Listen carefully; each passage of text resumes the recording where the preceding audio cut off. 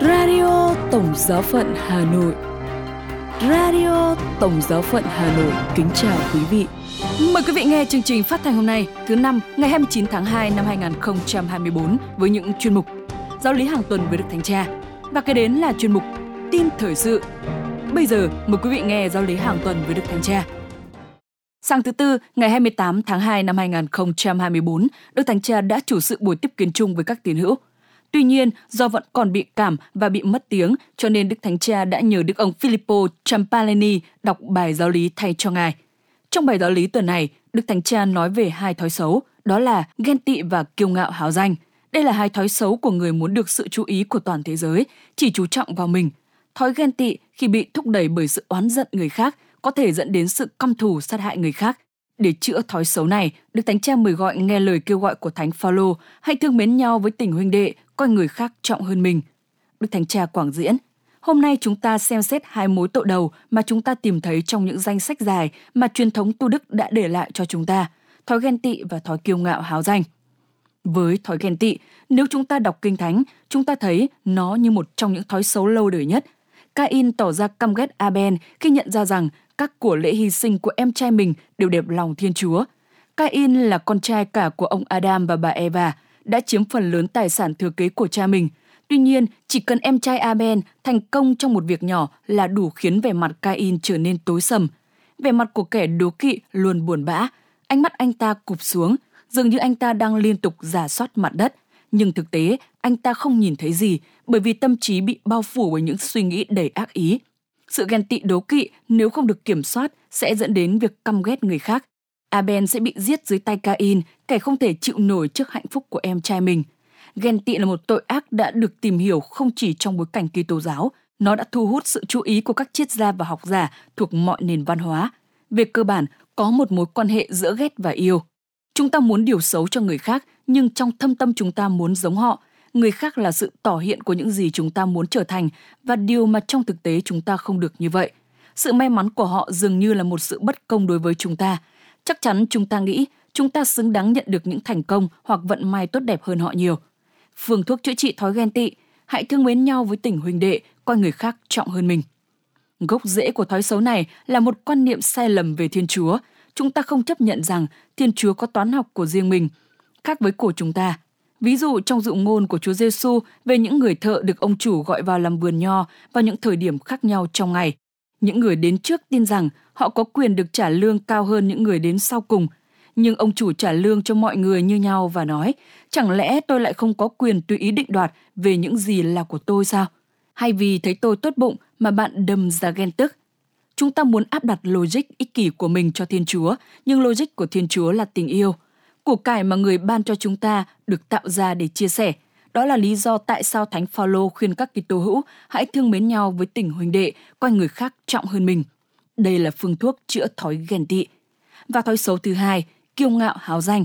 Thói xấu này song hành với con quỷ đố kỵ, và hai thói xấu này cùng nhau là điển hình của một người khao khát trở thành trung tâm của thế giới, tự do lợi dụng mọi thứ và mọi người, đối tượng của mọi lời khen ngợi và yêu mến. Thói kiêu ngạo háo danh là lòng tự trọng bị thổi phồng và vô căn cứ. Người háo danh có cái tôi cồng kềnh, anh ta không có sự đồng cảm và không nhận ra rằng trên thế giới này còn có những người khác ngoài mình. Các mối quan hệ của anh ta luôn mang tính công cụ, đặc trưng bởi sự lấn áp người khác. Con người của anh ta, những chiến công, những thành công của anh ta phải được mọi người nhìn thấy.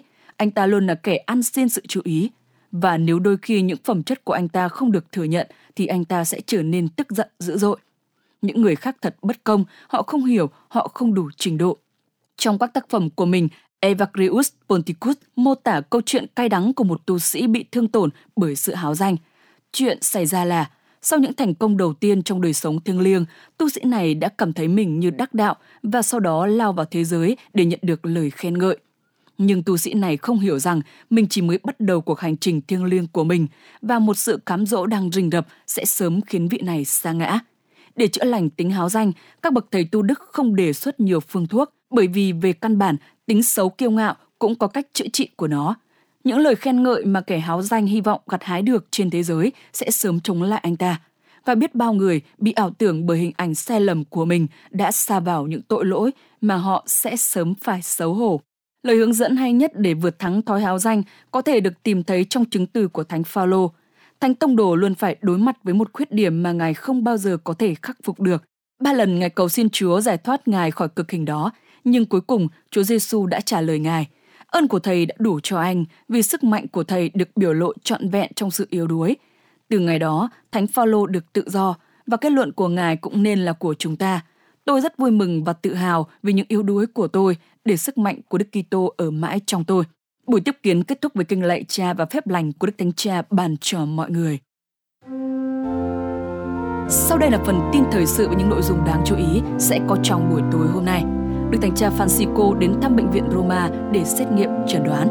Các nhà lãnh đạo giáo hội ở Philippines kêu gọi bảo vệ quy chế của Amazon đại dương. Và chính phủ Nicaragua tiếp tục đàn áp. Bây giờ là phần tin chi tiết. Đức Thánh Cha Francisco đến thăm bệnh viện Roma để xét nghiệm chẩn đoán.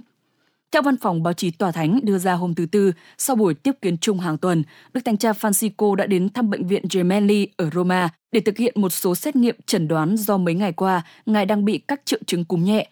Sau cuộc kiểm tra, Ngài trở lại Vatican. Một số buổi tiếp kiến chung theo lịch trình đã bị hủy bỏ trong những ngày qua như một biện pháp phòng ngừa do các triệu chứng cúm mà Đức Thánh Cha đang trải qua.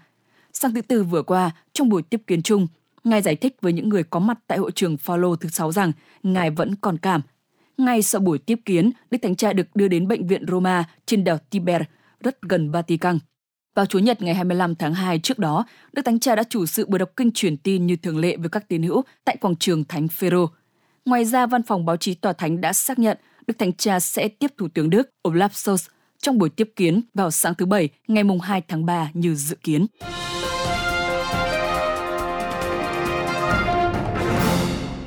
Các nhà lãnh đạo giáo hội ở Philippines kêu gọi bảo vệ quy chế của Amazon đại dương. Điều phối viên chương trình Laudato Si của Hội đồng Giám mục Philippines kêu gọi bảo vệ biển với hành trình đảo Verde, ngoài khơi đảo Mindoro ở Philippines, được gọi là Amazon của đại dương, nơi có trữ lượng dầu khổng lồ. Đức Giám mục Gerardo Alminaza, địa phận San Carlos ở Philippines, đã kêu gọi công lý cho các nạn nhân của vụ tràn dầu ngoài khơi đảo Mindoro của Philippines, một thảm kịch đã cướp đi sinh kế của hàng ngàn ngư dân địa phương và gây ra sự tàn phá môi trường.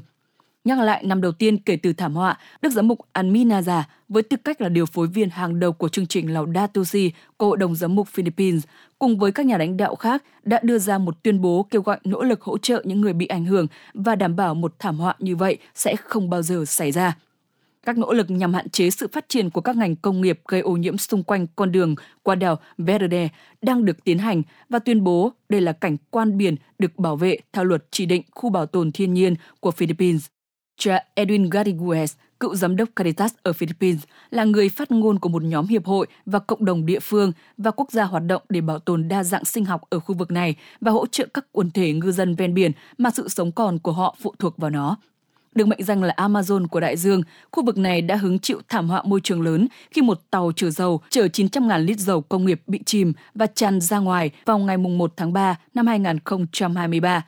Các nhà lãnh đạo giáo hội Philippines đã kêu gọi những người chịu trách nhiệm về thảm họa dầu mỏ phải chịu trách nhiệm về những gì cần phải làm và sự bồi thường đầy đủ và kịp thời, thực sự có tính đến những thiệt hại mà các cộng đồng ngư dân tiếp tục phải gánh chịu. Cộng đồng địa phương đã bày tỏ lo ngại về một rủi ro khác đối với khu vực liên quan đến các hoạt động khai thác được đề xuất trong khu vực và việc xây dựng các cơ sở lưu trữ khí đốt tự nhiên.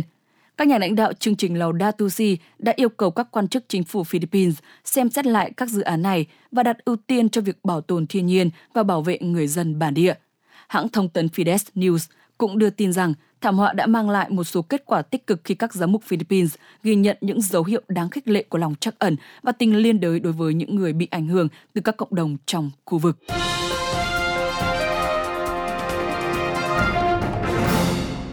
Chính phủ Nicaragua tiếp tục đàn áp.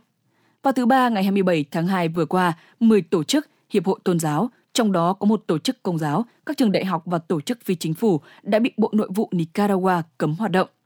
Chính phủ của Tổng thống Daniel Ortega biện minh cho sắc lệnh tước bỏ tư cách pháp nhân của các hiệp hội phi lợi nhuận với lý do vi phạm và bất thường trong việc trình bày báo cáo tài chính.